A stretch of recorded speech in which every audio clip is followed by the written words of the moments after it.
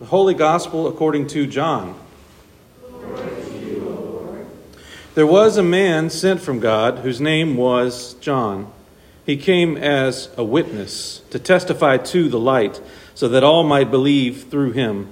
He himself was not the light, but he came to testify to the light. This is the testimony given by John when the Judeans sent priests and Levites from Jerusalem to ask him, "Who are you?" John confessed and did not deny it, but confessed, "I am not the Messiah." And they asked him, "What then? Are you Elijah?" He said, "I am not." "Are you the prophet?" He answered, "No." Then they said to him, "Who are you? Let us have an answer for those who sent us. What do you say about yourself?" John said, "I am the voice of one crying out in the wilderness, 'Make straight the way of the Lord,' as the prophet Isaiah said." Now, they had been sent from the Pharisees. They asked him, "Why then are you baptizing if you are neither the Messiah, nor Elijah, nor the prophet?" John answered them, "I baptize with water. Among you stands one whom you do not know, the one who is coming after me, the thong of whose sandal I am not worthy to untie." This took place in Bethany, across the Jordan, from where John was baptizing. The Gospel of the Lord. You can be seated. Waiting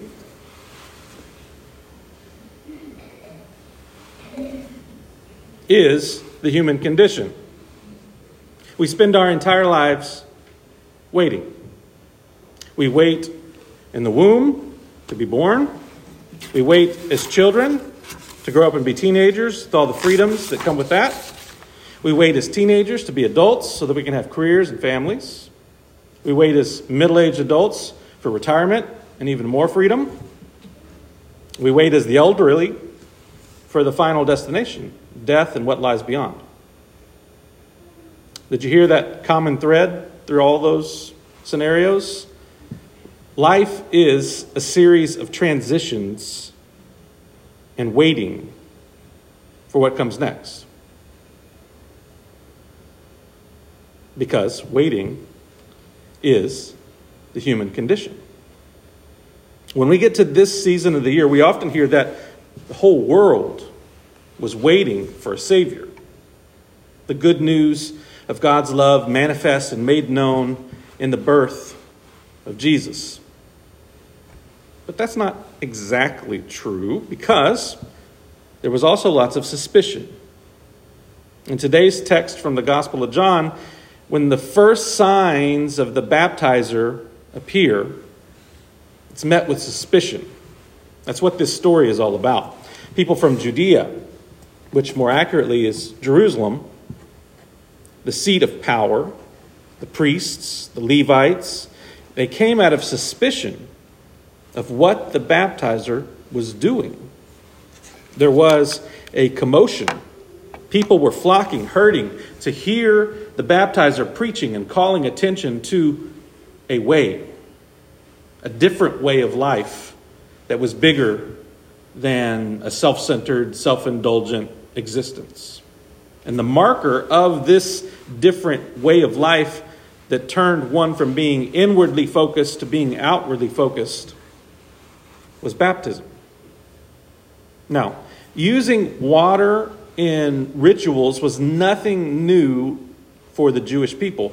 They had several water rituals that they would use for the sake of purification and cleansing, rites that were connected to the worship in the temple. But the function of the baptizer's ritual was different. It was symbolic of something else, a changed mind, a renewed heart, an about-face turn from the ways of the world to the new order God was creating from the very beginning. So this commotion of this baptizer sets off an alarm in Jerusalem, because to them, the preaching of a new way and a new kind of baptism sounded like someone was claiming to be a Messiah, which is why the priests are sent out of suspicion to investigate the claims. And their question is essentially, who are you? From where do you claim to have this authority to preach and to baptize? Are you a Messiah? Are you Elijah? Are you the prophet? And each one of those labels was meant to pin the baptizer down into clarifying what his mission was. People claiming to be the Messiah was not rare in Jesus' day. In fact, for the 100 or so years on either side of Jesus' birth, there were many, many people who came along claiming they were the Messiah. That word Messiah can also be translated as anointed one. And many came along asserting that they were the next in line for David's throne, or were going to be the one to save the people from the hardship and the oppression of foreign occupation. Some of these Messiah figures had large followings. Some didn't. Some claimed mythical powers that proved their anointing by God. Some were labeled as charlatans and rebels. Elijah was another source of possible influence. Elijah was one of the greatest prophets in the history of Israel, the one who didn't experience death, but was ascended to God in a fiery chariot, leading to the speculation that Elijah was still alive and could return at any moment to signal the beginning of a new age. Or perhaps the baptizer thinks he is the new prophet, one like Moses, who comes to set the people free from their captivity.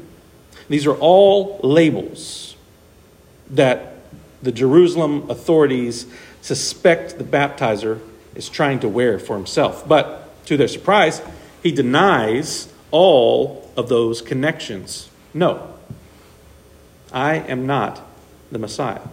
No, I am not Elijah. No, I am not the prophet. And instead, the baptizer claims another role entirely, another source of his influence. The baptizer quotes Isaiah. I am the voice of one crying out in the wilderness, make straight the way of the Lord. The source of inspiration was not what they expected. The direction it was coming from was not originating in Jerusalem. It was coming from out in the country. And he proclaimed the preparation for God's way of justice, fairness, equity, balance, and the restoration of all things. Just like the first reading that we heard from Isaiah, with favor, comfort, the building up of ancient ruins. Now, to the baptizer's credit, he models for us what humility looks like. He knows his place, not as the star of the show, merely as a supporting actor. The one who will follow me? I'm not worthy enough to untie his shoes. He deflects the attention. He redirects it to the one who is worthy to receive it. And that is an attitude and a posture worth modeling in our own hearts. None of us are saviors. We are called to point people in the direction of the one and only Savior. There is light and life in the world, and we are to direct all attention to the one from whom it originates. Our attention is on Jesus. The baptizer said, among you stands one whom you do not recognize, whom you do not know. And let that be a reminder that Jesus is already here, present in our gatherings that are centered in word and sacrament. Do you perceive Jesus among us? Where 2 or 3 are gathered, Jesus said, I am there.